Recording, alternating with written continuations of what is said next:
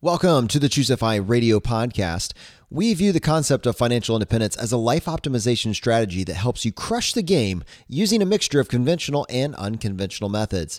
My name is Jonathan Mendonza, a pharmacist pursuing financial independence, and my co-host name is Brad Barrett, a CPA turned entrepreneur who reached financial independence through diligent savings and online business ventures. We host a twice-a-week show on Mondays and Fridays that focuses on living below your means, creating multiple income streams, straightforward investment strategies, tax optimization hacks, and travel rewards. This is what winning looks like. Welcome to the show.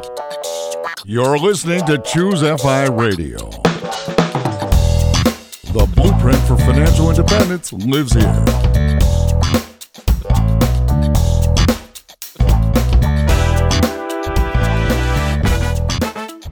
Hey guys, today we're going to be presenting the next part in the Side Hustle coaching series featuring Alan Donegan and Tallis. If you have been with us for any period of time, you know that we featured Alan Donegan in episode 30 talking about the power of developing a side hustle or small business. And Alan inspired us to actually see if we could help someone in our community help build a business from scratch. We sent it out to our community. We had them send in their ideas, their feedback, and ultimately we came down to like 6 or 7 finalists, and we selected one person to get a year's worth of free coaching from Alan Donegan, bringing their business to life. In short, Tallis won that competition, and her passion is dance. That's her background. And she wanted to bring this passion to specifically help people with Parkinson's. There's apparently a good body of evidence that supports the fact that dance classes, and dance specifically, can have significant lifestyle benefits for people that are living with this disease. And it was incredible to really see her present this idea and then watch Alan latch onto that and help her take what really at face value is an idea with nothing behind it and help her flesh out how she could turn it into an actual business. Now, it would be unfair for me just to throw you into this episode and have you start here. So if you are unfamiliar with the background, I highly encourage you, go back and listen to episode 30. That will introduce you to basically Alan Donegan's framework to building a business that you can get excited about. And then from there, you're ready to listen to episode 56. That is the intro. That is the first part in this Side Hustle coaching series. Once you have listened to both of those, come back and listen to this episode for the next part in the series. And it is so exciting to see the progress that has been made. Yeah, Jonathan, I know I am personally very excited to hear part 2 of this coaching series between Alan and Tallis. And it sounds like there are really exciting things going on just from what I've heard here in the background and the recordings. So we're excited to bring it to the audience here. I know when we originally envisioned this, we talked about it being kind of monthly updates. And obviously it's been a few months since part 1, but now going forward, we're going to do certainly much more regular updates with Alan and Tallis here on the Friday Roundup. It seems like the natural way to do it, where we'll probably just review a little bit about the Monday episode, like in this case with Marla, and then we'll go straight into Alan and Tallis's next coaching call. So that will really be the crowdsource aspect of this Friday Roundup. One quick housekeeping point just before I hop in. This past week, we brought on Marla, who had this incredible third-generation FI conversation and really introduced to us some kind of advanced group travel rewards techniques, which were absolutely fascinating. She promised to put together some worksheets. And for those of you in the audience that were ready to dig into that and ready to get started, she has actually set up an email account where you can get access to those PDF files in one place. If you want to look into that further, send an email to marlafitravel@gmail.com, marlafitravel@gmail.com, and you'll get a response with the link to the downloads all in one place. So definitely look into that. I know that there were a lot of you that sent us a request saying, hey, how can I get a copy of those worksheets? And yeah, it's been put together for you. Yeah, Jonathan, we have something really cool coming up this upcoming Tuesday, June 5th. So it's going to be our first Facebook Live that we're ever doing with a live Q&A. And it's this fun thing called a digital dialogue that our local NBC station has on their Facebook page. So it's going to be this neat Q&A, and all of our listeners and community are invited to be there to watch it live. You could actually watch it after the fact if you don't want to be there live and ask questions, but it should be fun. So we're going to set up a short link at choosefi.com/live. And unfortunately, we won't have the URL for the Facebook Live until it actually happens. So we're going to be like furiously updating that pretty link, but it'll be at 11 a.m. on this coming Tuesday, June 5th. And yeah, choosefi.com/live. And we're also going to post it in our Facebook group, on our Facebook page, and through our email list. So hopefully you'll have a nice, easy way of getting to it. And yeah, it should be a lot of fun. So yeah, please join us, ask some questions, and just be there to help support us and to maybe put a face to the voice. So it should be cool. I'm really excited to get right into the meat of this interview with Alan and Tallis. But before we do that, how could we not talk about the amazing story that Marla shared with us this past week on Monday?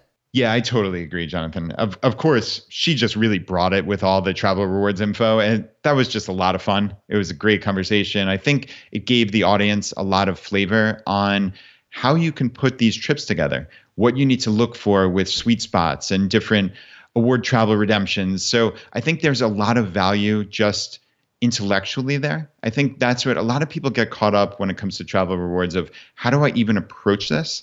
And I know both myself and Marla really tried to explain how we mentally approach it, and then also some of the in-depth granular details that, of course, I'm sure went over some people's heads. But I think it was useful. I think it was really useful. And once you get into it more, that might be an episode to go back to and listen to again and again, just to even pick up more of those little details that the real experts like Marla are employing. And I just love the fact that she's identifying as third generation FI. That was really, because the episode was so heavily weighted towards travel rewards, it's easy to lose sight of the fact that the first 30% of the episode was highlighting the fact that these values, this way of approaching life, carried down 3 generations. That's remarkable. I think that there's old sayings that basically talk about this fact that wealth is lost, or essentially, whatever is made by the first generation is lost by the third generation. And it's interesting to see that when that's not the case. And I'm not talking about for the silver spoon people that have lawyers and attorneys and trust funds and all sorts of legal entities that are both being funded by making sure that wealth is preserved, but rather this path to financial independence is being tackled aggressively by the parents, by the child, and by the grandchild. That is a completely different frame, and it speaks to values being passed down. And I love that. Yeah, I agree. And I also thought it was cool how each of these generations are retiring earlier. I think she said something like her grandpa retired at around 60, her dad, I think it was 53 or early 50s, and for her it was 43. So that is really, really cool just to see that, like you said, these values are getting passed down, and really from an earlier age. So it was also neat that both she and her sister are frugal, which, like Marla said, doesn't always happen, right? Like there are some times where one will follow and then the other child or children will just go out and spend like crazy. I've certainly seen many of those stories. So it's cool that they both internalize that. And yeah, it was very interesting to hear how her grandfather and her mom set up a series of accountability, not like tests, but something to that degree, where basically, like her grandfather, they had to track all their spending and then come back and tell him what they had learned, right? Like I thought that was a really neat strategy. Not just saying, hey, I'm going to pay for you and it's all taken care of. Don't worry, just go have fun. It's no, I'm going to pay for you, but I want to make sure that you're getting something out of this that you're going to take with you for the rest of your life, right? It's a teach a man to fish type scenario. And Marla's mom did the same thing with providing that allowance for the entire school year and giving it at the very beginning. And it's basically, that's a sink or swim moment, right? Like Marla could have went out and bought designer clothes and spent it all in a couple of weeks, and then she would have had nothing. And at that point, right, that's a sink type moment where, all right, I made the wrong decisions. I've got to pay for it for the next 9 months, essentially.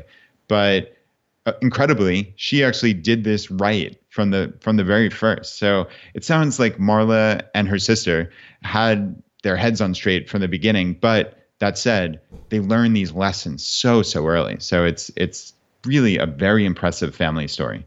I feel like where I'm about to go next is like one of these really delicate conversations that should rightfully require a lot of preparation, because you really do need to say it right. But I'm not going to do that in typical fashion. I'm just going to jump right in and we'll see how it goes. And what I wanted to talk about is just kind of an open-ended conversation talking about estate planning. So in my mind, when we talk about second generation FI, there is this implied fact that we would like for our children to be able to pursue financial independence and reach financial independence kind of in the same vein that we did, maybe even a little bit easier. But there is another end to that where we really don't want to end up with that child having the silver spoon and not appreciating the hard work that went into that, not appreciating the sacrifice that went into that, not because we want their life to be harder in any way, but we look back at our own path and we realize that the journey was a large part of this for us. It kind of helped, it made us who we are. If we had been given it, we wouldn't have appreciated it in any way, shape, or form. In fact, there might have been almost this rebellious tendency just to blow it. And so I'm curious in your mind, Brad, how when you look at your children, and you could choose between them just having $20 million waiting for them or watching them make these choices like Marlo is making to be a little bit frugal, to be a little bit intentional, to jack up that savings rate, to explore their passions and their curiosities and to build small businesses around them. How will you evaluate whether or not you are passing those values down or whether or not you're just giving your child a silver spoon that could ruin them? Wow, Jonathan, that's yet again you sandbagging me on something of the utmost importance that I have not thought of. Score one for the home team. Yep. You are quite good at this. But yeah, I'll kind of stream of consciousness think about it here. So I certainly think there's a lot to be said for going it alone in life and kind of doing it the hard way, forging your own path in essence, right? So I think there was and continues to be a lot of satisfaction that Laura and I have that we basically made ourselves out of really not much. Like we did all this savings on our own with our own plan and we put it into action and look at where we are now, right? So I think there's a lot of value in that, but I also think there's a lot of value in not spending 15 years in jobs like we did that we didn't especially love just to get to this point. So for me, this is something that I will have to grapple with on, do we want to pass a significant amount of money to our children just because they turn 22 or something, right? Or 25, and then allow them to explore their lives as they see fit with the values that we've instilled in them all along the way, which I believe will set them up for wonderful lives, whether they have to work a 9-to-5 and grind it out for their FI number themselves, or if we help them significantly along that path. So I think that's something that I would have to really strongly consider, because really at that point, I would probably be in a position to help them so significantly that they don't have to spend those 15 years. And that's not nothing, right? If you have an 80-year lifespan, that's almost 20% of your life that I would basically be saying hey, just go do this because I did it, right? Whereas I could take a step back and say, no, is that really how I want my children to be living their lives? And I think they have a lot to add to the world. And I think the values that we have instilled in them and the things that we've talked about, I think it will set them up. But honestly, Jonathan, I don't know what I could do as guardrails at this point. I suspect people in our audience might have some feedback, which would be kind of cool just to further this conversation. Maybe on our Facebook group would be a perfect logical place for it. But are there guardrails I could put into place? Would there be things like Marla's family did where they asked for reports back and, hey, how did you spend it? What are the lessons you've learned? I don't anticipate that I'm going to be sitting there doling money out to my kids. So again, this is stream of consciousness here, so bear with me. But I hope maybe, Jonathan, you can see what I'm grappling with. How do you tangibly go about that and not have your kids waste so many years of their lives doing something that they don't want to, but instead pursue something that they get value out of life? Yeah, and I got to think that there are some litmus tests that you can use along the way. It's not suddenly they're going to be at 22 and now you're deciding whether or not to give them this trust fund that's been set aside for them since basically birth. There's got to be what Marla had in her life. There's got to be these kind of litmus tests that you can just kind of use to see where your child is on this path. I have a pretty solid amount of time to figure this out. You are way closer to having to figure this out than I am. So I feel like this is one of those things where this is why me and you have 2 shows a week, so we can grapple with these concepts and verbalize them and commit to something and then get feedback to say, wow, that was dumb. That was wrong. We should probably, move the needle a little bit or refine these ideas. That's the value of the conversation as opposed to the mic drop.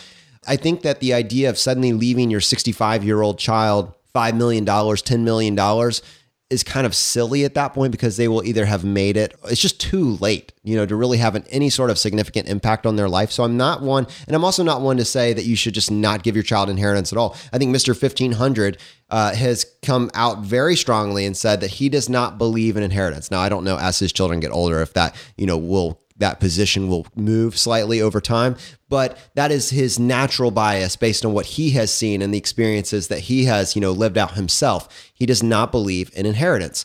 I am not in that camp, and I definitely want my child to have an easier path, to have some built-in advantages, but I also don't want to see them ruined by that and have them see lives that basically are, you just look and you can say, wow, that was a waste of, the 80 years that you were given.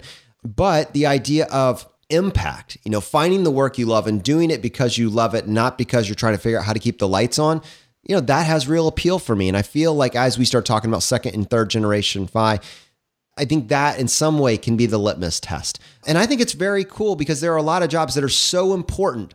They are so needed. They are so necessary, and they are so underfunded. And if you're only doing it because of the money, then it's probably a bad strategy. And so I think that all of this kind of shifts. And so I'm still grappling with this, but yeah, I definitely think it's something that we'll probably end up talking about a lot more, and we'll bring on people to highlight how they're grappling with it, as they probably have children that are a little bit older than ours, and what they've seen, what's worked, what hasn't worked. I think it has to be part of the conversation, right? Yeah, I agree. And I would definitely echo your sentiments that I am definitely not anti-inheritance at all, but I don't want to screw up my kids, right? So I think that is my overriding concern. And I don't think they will be, because of all those lessons over decades that I'll have taught them. So yeah, you can't even buy a $400 TV.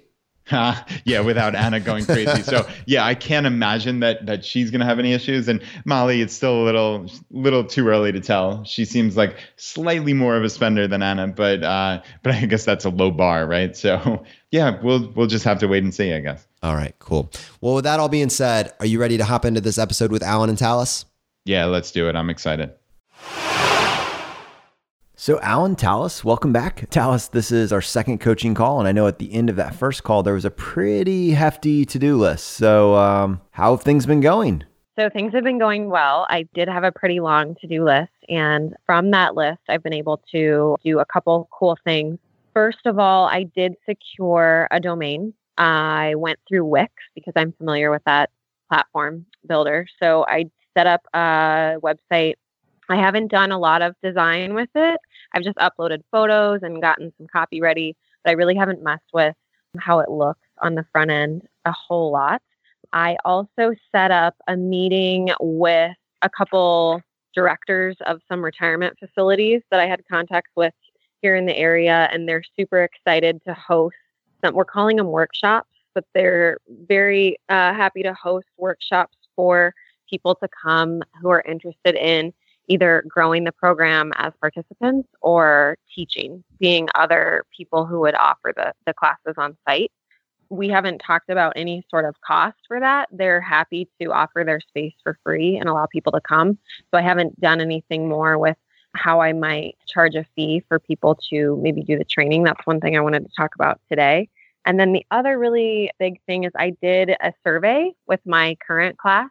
I set up a survey for them to fill out before they came into class. I asked them how they were feeling. I asked them to select from a group of about 10 different words that might describe how their body felt, and they could circle up to 3. And then I asked to rate their happiness level on a scale of 1 to 5, 1 being really unhappy and 5 being, over the top, super happy. And then I had them do that again at the end of class. And then I also asked them to write any comments regarding why they came to class, what they most enjoy doing in class, and what their recommendation would be. And so this was about 15 participants that filled this out. Most of them were people with Parkinson's, and then there were 3 spouses that also filled out the survey. So that was really cool to see that feedback. So I can go into depth with that if you want, but that's just kind of a recap of where I've been, what I've been focusing on. I love that, because last call we spent some time talking about how do you measure whether it works or not, and how do you see. So what was the happiness score pre and post workshop?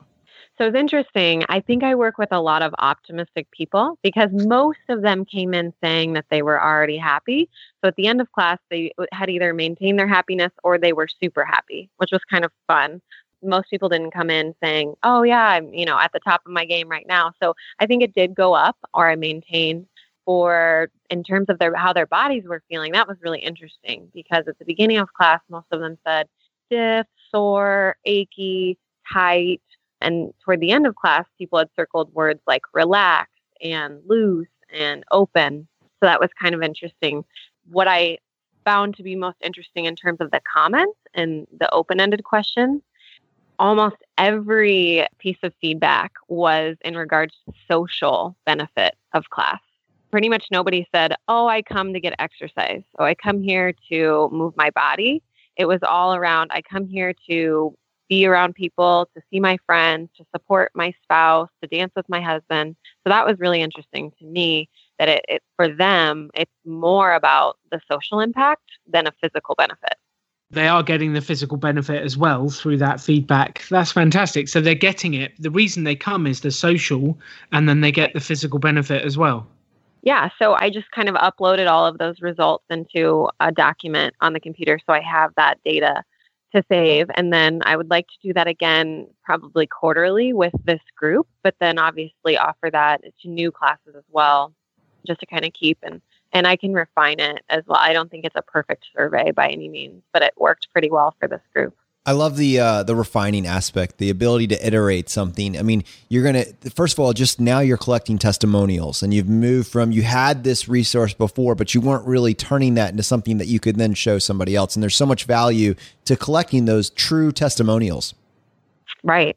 Definitely.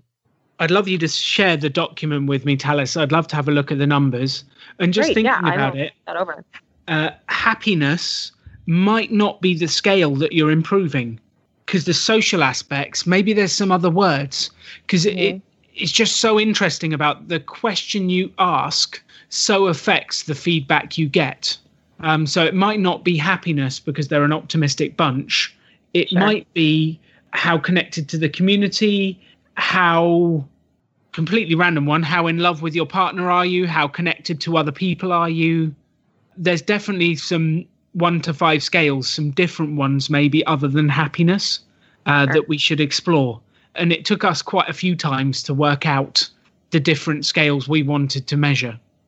I think teasing out more of just riffing off what Alan said, that idea of how connected do you feel to your partner? Like that idea of support. Do you feel like your partner supports you more? Is there a way to measure that? I'm just playing off what Alan's saying, but with the specific words that you're using, I wonder if they're saying they're coming to support each other, I wonder if there's a way to measure, does the partner feel more supported after doing something like this? Sure. Yeah, that's a good point.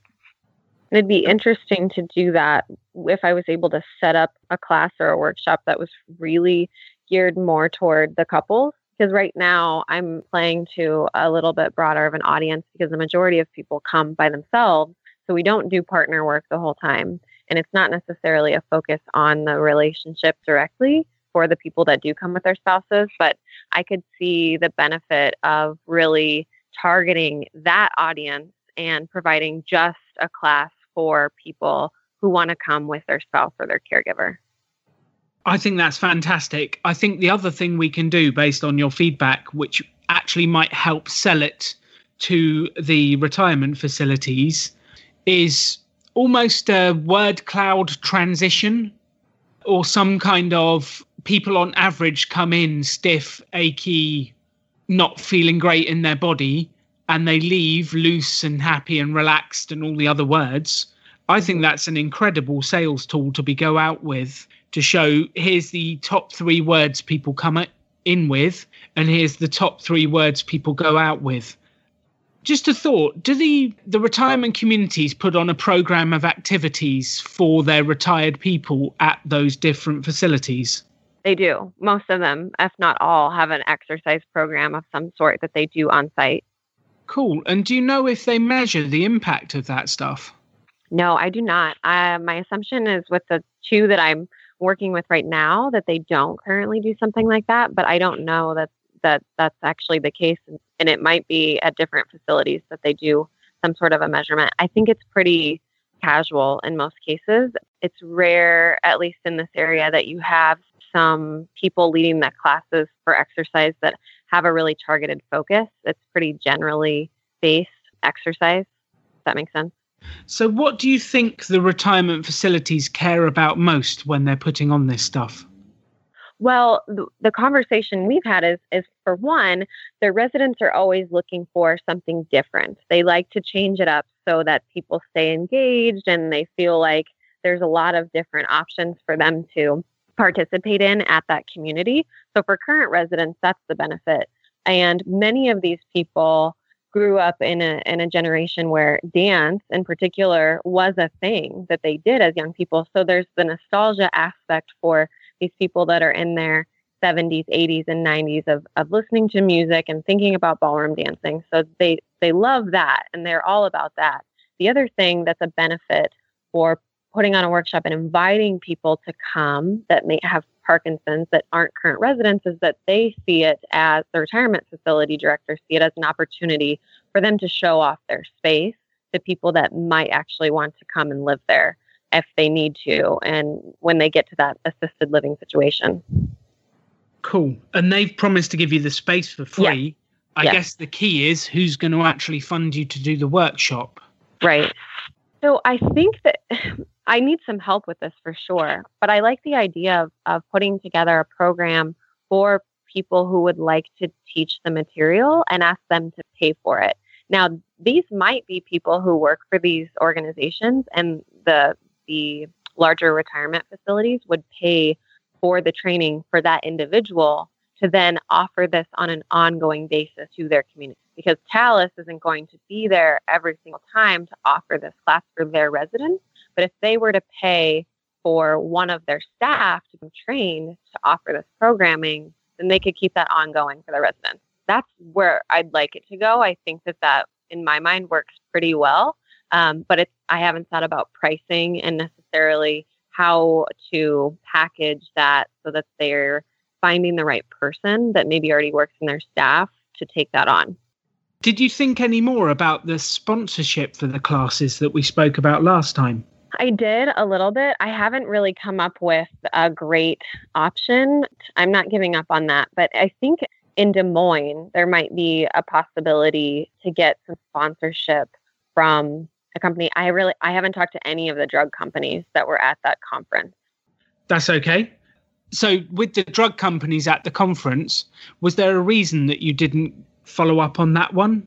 I didn't prioritize it in my list. And honestly, I don't know yet how I feel about going that route. It may or may not be a good fit. I haven't investigated it. Cool. Excellent. So it wasn't anything to do with the confidence of picking up the phone and speaking to them. It was just further down the list. No, I think I wanted to kind of flesh out some of these other ideas first. I really like the idea of putting together and I have been setting up a little tour of going to these retirement facilities and seeing if there's how many people in the area are interested in being served, for this particular service for Parkinson's. How do you feel about charging the people who actually come along to the classes? I don't know that that's something that I wouldn't do. I have a funny perspective because I've been spoiled in that the class that I currently teach is funded through a local chapter of the American Parkinson's Disease Association. So they've decided to allot the funds for my class so that anybody in the citywide area can come and take the class for free. So my perspective is that, these people come and they get to take the class for free and they're used to that. So then would they pay for it? And if they were going to pay for it, how much? So it's not that I don't think that they would. I just haven't been in that situation yet to ask them directly to pay for it. So I don't know how that would change their opinion. I don't know that I couldn't just ask my current students, if you were needing to pay for this class, would you, and how much would be appropriate? I feel like I could ask my current students that question and see what their feedback is. Yes, because you built up plenty of trust with them over the period of doing the course. Right. Have you spoken to the American Parkinson's Disease Association about continuing the workshops and the work? Just the organizer of the local chapter here, he and I have talked. And so the funds, I mean, in terms of as long as they're able to raise the funds, he'll keep the class going in this market as long as possible. Now, I haven't talked to an organizer in another city to see if we could create that same sort of relationship. And I don't know that that would be unsuccessful. If the funds are there, I can show the benefit. So that's a route that I would like to pursue first, definitely. There's a group of us. I got invited to help kick off a fundraiser for a specific course that they want to do between a university. It's a medical university with students who are interested in this kind of work and working with people with Parkinson's. And their idea, this is not my idea, but I think it's an amazing idea, is to partner the students, the medical students, with the people with Parkinson's in a dance class. For example, I would be teaching the class. I would be teaching salsa. One partner has Parkinson's and one partner is a medical student, and it's an 8-week program. So they're piloting this and they've asked me to help them organize it. They want to do a fundraiser, kind of a Dancing with the Stars type of fundraiser to raise the money for that class, just for that 8-week class, which I think is really interesting. And I think that that will provide me with some contacts to then expand upon that idea. That's happening in Des Moines right now. That's fantastic, because then that's definitely something replicable you can do in other places. Right. So it seems to me that we got two main bits here. Who's going to pay and how much do we charge? Mm-hmm. Is that your thinking as well, Tallis? Yeah, that's my thinking. And when I think about, how much the cost is for my time and setting up the class and travel and whatever, it's not that hard to get there. The class that I teach currently I'm paid $85 an hour to provide the class for as many people as want to come. So it could be for 5 people or it could be for 100 people. And I'm paid the same. The place where I rent space is very cheap. And so that works really well. So I would need to get to about that same point to replicate an hour-long class in other places. And so if I asked people to pay, $5 to $10 a piece, it would get close. But I don't know. I found in the past when I've taught other kinds of dance classes is you don't ask people to pay enough. If you ask them too little, then they don't take it as seriously. So there's kind of that like magic window of how much the class should cost so that they know that they're committed, right? And I get what I need to pay the rent at the studio and still take away what I need to then get the materials and keep this thing going. Definitely. And there's different payment structures and models. We had a lady at the first ever pop-up business school called Emma, who was a yoga teacher. And at the time, she was doing pay-as-you-go for her yoga classes, which were around about £5 a class. And what she suffered from was that people would come to one class, pay the money on a pay-as-you-go basis, but then maybe not come back to the next class. And they didn't necessarily have the commitment to come regularly. If it was cold or raining, they wouldn't leave their house. If they felt tired, they wouldn't leave their house. Some of them loved it and they came, and they always loved it when they got there, but they had some reticence to coming. We actually worked with her to change from a pay-as-you-go charging model. She changed to have 3 different price points. She put the pay-as-you-go up to £7 per session. She had a book 10 in advance, and it was £5 per session. Or if you do a monthly recurring direct debit where the money just comes out on a monthly basis, then you could come to as many as you want. And if you came to them all, the average price would be £4. The benefit of that was, A, people liked signing up to the direct debit where they paid monthly because they got a far cheaper price. B, she absolutely loved it because she would know how much she's got coming in each month before the month even started. So she'd have X number of participants signed up to the courses that would pay up front. And C, the benefit to the participants that was the really unexpected thing was they ended up turning up for every single workshop because they'd already prepaid. So they got far better health benefits. They enjoyed it more. They saw more progress. They lost weight. Like everyone won out of doing a regular payment rather than a pay-as-you-go model. So I think thinking about the different models we can use to charge the participants and the benefits to them for signing up for longer. Great. I love that. Just on the other side, in terms of the trainer for the retirement facility staff, I think that's a fantastic thing to do. I think there's actually a big enough model, there's a big enough market for you to be able to do that just for retirement communities to teach them how to run these events. I think you've got an incredible package that you've started to work on, which you could supply the retirement community with the marketing materials. You could train their staff how to deliver it, and you could show them how to measure the impact on the physicality of their members, which would help them sell more people coming to their retirement communities.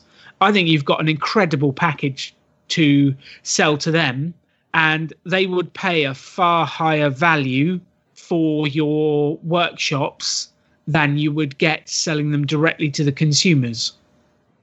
Do you know, could you help me with that pricing? I wouldn't even know where to start with how to price that out in terms of that package. So in terms of pricing, let me sort of give you where I am. So I ran a lot of corporate training sessions for big organizations. So I would train Microsoft how to present. I would train Pepsi how to do PowerPoint. Yeah, I think that was actually my favorite one, was teaching Microsoft how to use PowerPoint. But for those workshops, when I first started in terms of my confidence, I was around about £500 to £700 a day for my workshops. As my confidence increased, that amount increased as well to £1,000 to £1,500 a day. And I think just to see the other end of the market, to see where this goes, and I didn't really realize this at the time. First time I ever went to Microsoft to sell a course, I went in, we had a fantastic meeting. The learning and development director really liked the pitch I gave him. And then you get that bit at the end where he says to you, "So how much is the course?" And I had butterflies in my stomach. I didn't quite know what to say. And I just kind of blurted out, "It's £950. And I felt like I didn't want to be over 1,000 because it was too expensive. And you could see in his face that it was like I'd said the wrong thing. And I was thinking, what have I said? I've said too much. He's not going to buy it. It's all wrong. And I had to fight with all my heart to stay silent whilst he came back to me. And he actually looked at me and said, "Okay, how about we settle on £1,050 and I'll pay you that?" I was kind of stunned. I said yes. It's the only time someone has ever offered to pay me more than I've asked for. And I later found out he was paying for other corporate courses £10,000 a course. Wow. And he was a bit embarrassed to pay less than 1,000. He thought no one would take it seriously. Oh, wow. So I think we need to sort of think about where the market is. And there is a definite bit that people equate cost to quality. And rightly or wrongly, if you charge too cheap, people will think it's not any good. So we need to sort of work that out where we are. One way to do that is, I bet you there's other companies out there that supply training courses to retirement facility employees. So doing a ring round to find out what they charge and then positioning ourselves in the market is one way to do it. The other way to do it is the ones you're already friendly with. Have a chat, tell them your plan, and ask them what they already pay for similar type courses from other people. And then I guess the third way to do it is, let's just do a test pitch in an area that you maybe like is less important for you. So let's pick a couple of retirement facilities in a state that you're not going to go for to start with, like maybe Alabama or somewhere completely random that's nowhere near you. And let's ring up a few, pitch them the idea, see if they're interested, tell them the price, and get some feedback. I like that idea. And I have nothing against Alabama. The other half of that is, once you have proof of concept, so this isn't your first one anymore, where you start isn't where you finish. So you need to get a model that you're comfortable with when you unroll it. But as you have credibility, you have proof of concept, you have people referencing you, hey, this facility over here used us and they loved us, and you can check with them if you want some feedback. Obviously, your rates can rise with the brand that you're building. Sure, definitely. And doing that first one for the people you already know, that would definitely allow you to have a testimonial from a retirement facility director saying, this is fabulous. It's helped us do this, this, and this, which does help to have that proof when people are buying. May I add one last thing on price? Yes, please. The entrepreneurs that I work with in the UK, quite often when they start, price is so closely related to confidence. And when people are starting, they're not necessarily that confident. They're just like, please give me the business. I want to do it. They're not that confident.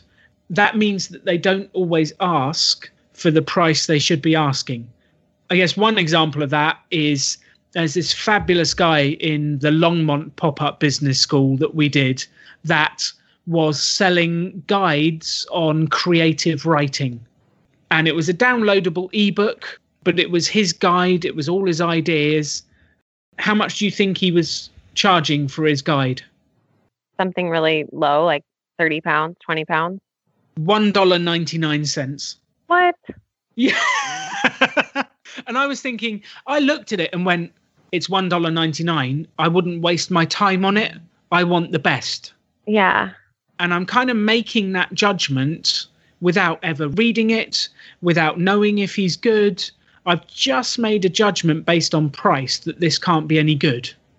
And I think there's this piece that people think if the price is too good to be true, it must be too good to be true. It's not going to deliver quality. So I would rather you charged a decent price and you had a few, wow, that's more than we were expecting, and you can always negotiate down, rather than that seems too good, let's not follow up. So Tallis, what's a reasonable price? Well, I mean, I just don't have a benchmark. I know that, so when Alan was talking about like 950 to over 1,000, like that's about kind of where I was shooting for, but it's a little scary to go into this retirement facility and not really know what they're paying for other services that may or may not be like this. And just to throw that out, kind of like you were in that situation. But I would feel confident starting at least 850 with what I have. Cool. And the offer on the other side, what exactly are we providing them for that price? So that would be the marketing material. That would be the training course for their staff person or persons. I'd have to maybe look at that a little bit more. The music. So maybe this would up the price as well, because what I just got to thinking before when you were talking about the package was that I have a friend who's a composer who's worked for my class before. She plays live music for us quite often. I'd like to have her develop a soundtrack that we could then sell with the materials. So we don't get into any licensing issues with the music, and I could actually provide the instructors with the music that's actually necessary to do the class. That would be part of it as well. And then that measurement scale so that they could actually assess the participants who are in the program. So when I say it out loud, I mean, that's kind of a beefed up package, right? That sounds like an amazing package, and it's everything they need to get straight out there and rock it. I think that's a fabulous package. I think you should start with 1,500 or $2,000 and see how it goes. Okay. Yeah. And it'd be cool actually then to offer them updated music, updated materials that they could then, pay for ongoing if they so choose. Yeah, and if it goes really well and you've taught them salsa, then you can teach them the next dance style and the next dance style the next year and expand their skills. Mm-hmm. I love that. You've automatically built in a recurring business model. One of my concerns with what you just mentioned initially was that you have the customer, you unroll it to that customer, and then you're out, and so now you have to constantly find the new facility. But if you start building in the specific classic deals that you're doing, now you can go back to that retirement facility and say, okay, this is the next one that I'm offering. And so you bring them back in. And because you just said that the retirement facilities are looking for something new, right? That builds the demand for you. Right. Well, Yes, I just was absolutely. thinking it's kind of like the Zumba model, right? Where Zumba's like, okay, now we're at Zumba. That would be a pretty easy pricing model to find out. I'm sure it's publicly available on the internet. What would it cost for somebody to go all in on Zumba, for a facility or for something like that? So I bet you that in terms of finding how things are being priced. And also when you're thinking about marketing, you don't need to create marketing from the ground up. You can, in many cases, find somebody that's in a similar space, find out what is it that they're doing that you feel like works, and then adapt the part of that serves a business model that you're using. That's what you do with website design. That's what you do with almost any type of media marketing. You're never starting from scratch, or very rarely you're starting from scratch. You're taking what someone else has done and you're iterating it for yourself. So you're not starting from the ground up, but you can go ahead and get the thing close to where it needs to be and then build from there. Right. And just in terms of size of the market, in 2015, there was 15,836 assisted living facilities in the USA. Hey, Alan, with a helpful statistic. Yeah, Nice. it's not often we get helpful statistics, but the market's huge and you have an aging population. I think the market's only going to get bigger. Right. And for these assisted living facilities, for these models, it's all about creating their own personal brand. Their entire business model is based around being the place that people want to age into. Talking about design your future, right? That's what these places are trying to position themselves as, is the place you want to be as you need more and more care. And you're going to want to be somewhere that's going to keep you engaged, keep your partner engaged. So just when you start thinking about the verbiage you're using with the marketing, when you start thinking about the language that you're using to describe this, you're always adding value back to the facility. Definitely. Yeah. Tallis, I have one piece to give you on asking the price that I think will help massively. When people raise their tone at the end of a sentence, what does it mean? If they're asking a question. Yeah, it's either that or they're Australian. It's where everything you say sounds like a question, even if it's a statement. It's really annoying. I have family in Zimbabwe and overseas, and that is when I'm with them, I immediately notice that I finish every sentence as a question. So we're going to be going to dinner tonight, huh? It's just that's just how we finish sentences over there. That's so funny. Let's just not be too sure about anything, right? Yeah. When else do people use that tone? So it doesn't just happen when people are asking a question. Well, usually they're either asking a question or they're not confident in what they're stating. Absolutely. And what I've seen so many times is entrepreneurs that are launching new businesses that will look at you and they'll say the price is $1,500. Right. And they're going to get negotiated with. And people know that's not the actual price. There's no confidence there. It's a real struggle for them to get the money they need. So there is a second one as well. What does it mean if your tone stays strong, sort of flat and strong at the end of your sentence? That you mean what you say? Yeah, it's the statement tone. It's a fact. It is what it is. There's 1,500 assisted living facilities in the USA. There's 1,500 assisted living facilities in the USA. There sounds doubt in their voice. So statement tone allows you to hit them with the price in a way that gets them that they believe that is the price and they trust it. And just for completeness, there's one other tone that goes at the end of a sentence. What does it mean if your tone goes down at the end of a sentence? Not good, right? How do you mean not good? You're like foreboding something to not be good if your tone goes down at the end of a sentence. It's Shall I almost give you like a demo? telling the person, you shouldn't take this offer. Not necessarily, not exactly that. Let's imagine for a second you had kids and you were asking them to tidy their room. You would have 3 endings. Question would be, tidy your room. They may or may not listen to you. You've got statement, which is tidy your room. And then you've got the final one, which is tidy your room. Oh, so it's a demand is what you're saying. Yeah, it's the command tone. Oh, okay. I didn't get that by your tone going down. Okay. It's a demand. Yeah, it's the command tone. So if you hung around with the military or the police, do you hang around much with the police, Tallis? I don't, no. If you did, they're trained to use the command tone. Well, they're nice people as well. Definitely. But they're trained to use the command tone. So if you could imagine Right. a police officer in the middle of the road trying to get pedestrians to the sidewalk, if they were to say, would you mind going to the sidewalk? No one would listen to them. So they're trained to use the command tone to get people to listen to them. And our ability as entrepreneurs to flex our voice to change to statement tone or question tone at the right times when asking about conditions, when negotiating price, will directly impact people's response to us.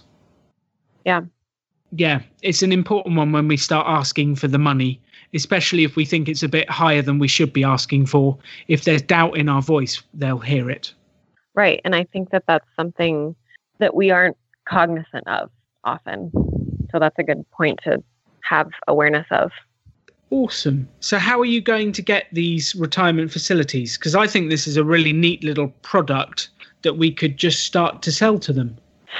So I need to refine the package materials so I have that all neat and tidy. But I don't think that there's any harm in approaching this contact that I know fairly well at this pretty large facility here in the area to just seek some feedback from her on what their other services are like that they're currently paying for, and maybe to just get her thoughts on the value of the different pieces in the package. I think that's a great first step. I would add one piece here. I wouldn't spend your time creating the package before you've sold it. One of the foundational principles at the Pop-Up Business School is sell your value before you create it. So, Right. like, let's not bother getting the music produced, designing the marketing, any of that before we've sold it. Right. Yeah, that's kind of what I was thinking in terms of just pitching to her, if this were a piece of it, if this were a piece of it, so that, yes, it's not produced yet, but just to get the thoughts on how much value that would be. I wouldn't even tell her it's not produced yet. I'd just say, this is what we do. And it is what you do. You already run the course. You're just going to teach them how to do it. And I would say, learning from my mistakes, when I first launched the Pop-Up Business School, I found out that at the time there was about 500 or 600 housing associations in the UK that I would be selling to. How many of them do you think I approached to buy Pop-Up Business School? A few. Yeah, like 15 or 20. What do you think I wish I did? Many more. Yeah, all of them. many more. There's 600 I wish total. I'd gone out to the lot. Go big. Go big. But you might get denied. Someone might tell you no. The no's are coming, Jonathan. The no's are coming. Yeah. So if we contact 500 across your state, we might get 400 no's, but you'll get a fantastic range that say yes, and you'll build a business almost overnight. I think people are hesitant to do that because they're scared of getting too many yeses, or they're scared of getting too many no's. Yeah, I think it's both. Right. And just think about that on both sides of that street. One is that you only need one yes, right? Once you have your yes, you're off to the races. And also just the possibilities when you realize you're not all in on one hand. The entire future of your business does not depend on this one phone call that you're going to make with a cold pitch, and you get it wrong, and now you can't pursue this business. In fact, let's say you do cold call your first business and you talk to them and you give them this pitch, and no matter how perfect you are with it, they at the end of it say, yeah, I just think, I really like the idea, but right now it's not in our budget. You know what the next thing you can say is? What? Absolutely, totally understand. First of all, would it be okay if I I could reach out to you again later on at another time? And also, do you know if there's any other assisted living facilities that might be interested in something like this? Leverage their network. First of all, they already feel bad that they listened to your whole pitch and they just turned you down. 2, they have a network, you're in their network, and they'd be more than happy to think of maybe a few people that you might be able to reach out to. And then you know what you could do? That immediately sets you up for who the next person to talk to. And now you're talking to someone from the inside. I was speaking with the retirement facility over in Chesterfield, and they mentioned that you might be interested in a new program that we're putting together. So it's just, there is something to be said for leveraging someone's network, even someone that's told you no. Yeah, definitely. I love that. And there's one thing from me is the length of time to sale. So if you're ringing a retirement community, they're not going to book immediately and have you run it next week. They're probably going to schedule it into a program of training that they're already running over the year. So I would expect it's going to take between 1 to 5 months to get those in. So if we contact 2 and try and sell them, then run the program, then it'll be another 5 months before we get the next deal. Right. So what I would do is go big, go out to lots of people, and then we're starting to build a pipeline of sales that will come through afterwards as we go. And we're also building up the contacts that we can do. Just to highlight that, as part of your pitch, when you say, well, now I am actually booked up through the next 6 months, so the first time I'll have available to schedule would be in November, you're building limited availability into your pitch. Right. There's that credibility there that other people have already booked it. Absolutely. So I guess the next question after that is, how do we go about selling it? Because I think all we need is a brief outline of what it is. We can send some emails to the people at the retirement facilities, and then we can make some phone calls, which I'd be happy to do with you, and we could work on how to do it. And I think we've got a great product that we can start getting some feedback on. Yeah, that's awesome. Excellent. The one bit on feedback, I use the word feedback. The only way to know if your business will be successful or not is to actually ask someone to buy, not to ask for their feedback. What we found after doing a load of different workshops is that people go out to people they know and they ask, what do you think about my idea? So I'm running a new workshop. What do you think about my idea? And most people will be nice to you. Right. Which is not good feedback. It doesn't actually tell you if they'll buy or not. When they say something nice, like, yeah, that sounds great, that's when you lean in, stare them in the eyes and say, it's only $2,000. Would you like to buy? Right. And then they go, the only moment you get real feedback is when you ask someone to take their checkbook out of their pocket and give you money. Up until that point, they will be nice to you. Tallis, do you get the feeling that Alan isn't alive until he does that question? Like that's the moment right there where I'm in. Let's do it. Definitely. Oh, it's fun. But you need to move to that. Honestly, there's value to getting to the point where you're not afraid of asking that question. You're excited. So now you've done this pitch. This is your moment. And you're not viewing it as they're not rejecting you. This isn't an acceptance or rejection of Tallis. This is, I've made a pitch. I'm about to get actual feedback on my pitch right now. Would you like to buy? Right. Yeah, it's exciting. And it's all about the uncomfortable pause afterwards. Right. Just go watch some Curb Your Enthusiasm to tee yourself up for it. Just watch a few episodes of that and you'll be ready to go. All right. I'll write that down. I'm really excited about this. I think you've got a fantastic product that you can sell that will get your workshops out there and help people. And then you're removing yourself as the blocker to running all the workshops and spreading the message far wider. Now, this is kind of cheating, Tallis, but let me go ahead and throw it out there. Choose FI has a growing network of people, and some of them probably work in different assisted living facilities, and some of them might even be interested in reaching out to you with maybe a contact or someone that you could talk to. What would be a good way for people to connect with you and maybe give you their feedback? That's awesome. Actually, I'm part of the group on Choose FI. They can actually find me there if they're part of the group, and they can message me via Facebook. That would be a great way to start. Okay. All right. We'll make that happen. Alan, does that go to leveraging your network? I love that. Yes. And that's a cool network as well. Yes. Thank you, Jonathan. You're welcome. Glad to help. Well, I'm excited about this for sure. I'm going to start putting a list together for some cold calls. And Alan, if you are available to talk with me about that pitch, that would be awesome. Yeah, I'm around anytime. Just let me know and let's have a chat. Great. All right, guys. That's going to bring this episode to a close. I'm so excited to get a chance to share this information with you. I really think that this is what building a business has to look like. I mean, this is a new framework, but it's the same steps that are repeatable and translatable to almost any business model. Take the part of this conversation that helps you where you are. Well, unfortunately, that is going to bring this episode to a close, guys. Now, as you know, we like to finish every episode by doing a drawing for a copy of a book that we have found useful. And there are 3 books that we normally do. The first book is J.L. Collins' book, The Simple Path to Wealth. The second book is Dominic Cortuccio's book, Design Your Future. And the third book is by Vincent Puglisi, Freelance to Freedom. If you want to enter the drawing, all you need to do is just go to choosefi.com/iTunes, follow the instructions there, and leave us a short written review, and then send an email to feedback@choosefi.com, letting us know that you left a review and what screen name you left it under. We give away one book for every 5 written reviews that we get, and we announce the winner on the Friday Roundup. Brad, how many winners do we have today? All right, Jonathan, we have one winner today, and the winner is Keiko. And Keiko says, I'm new to this financial independence freedom concept and have been gobbling up many podcast and blog sites.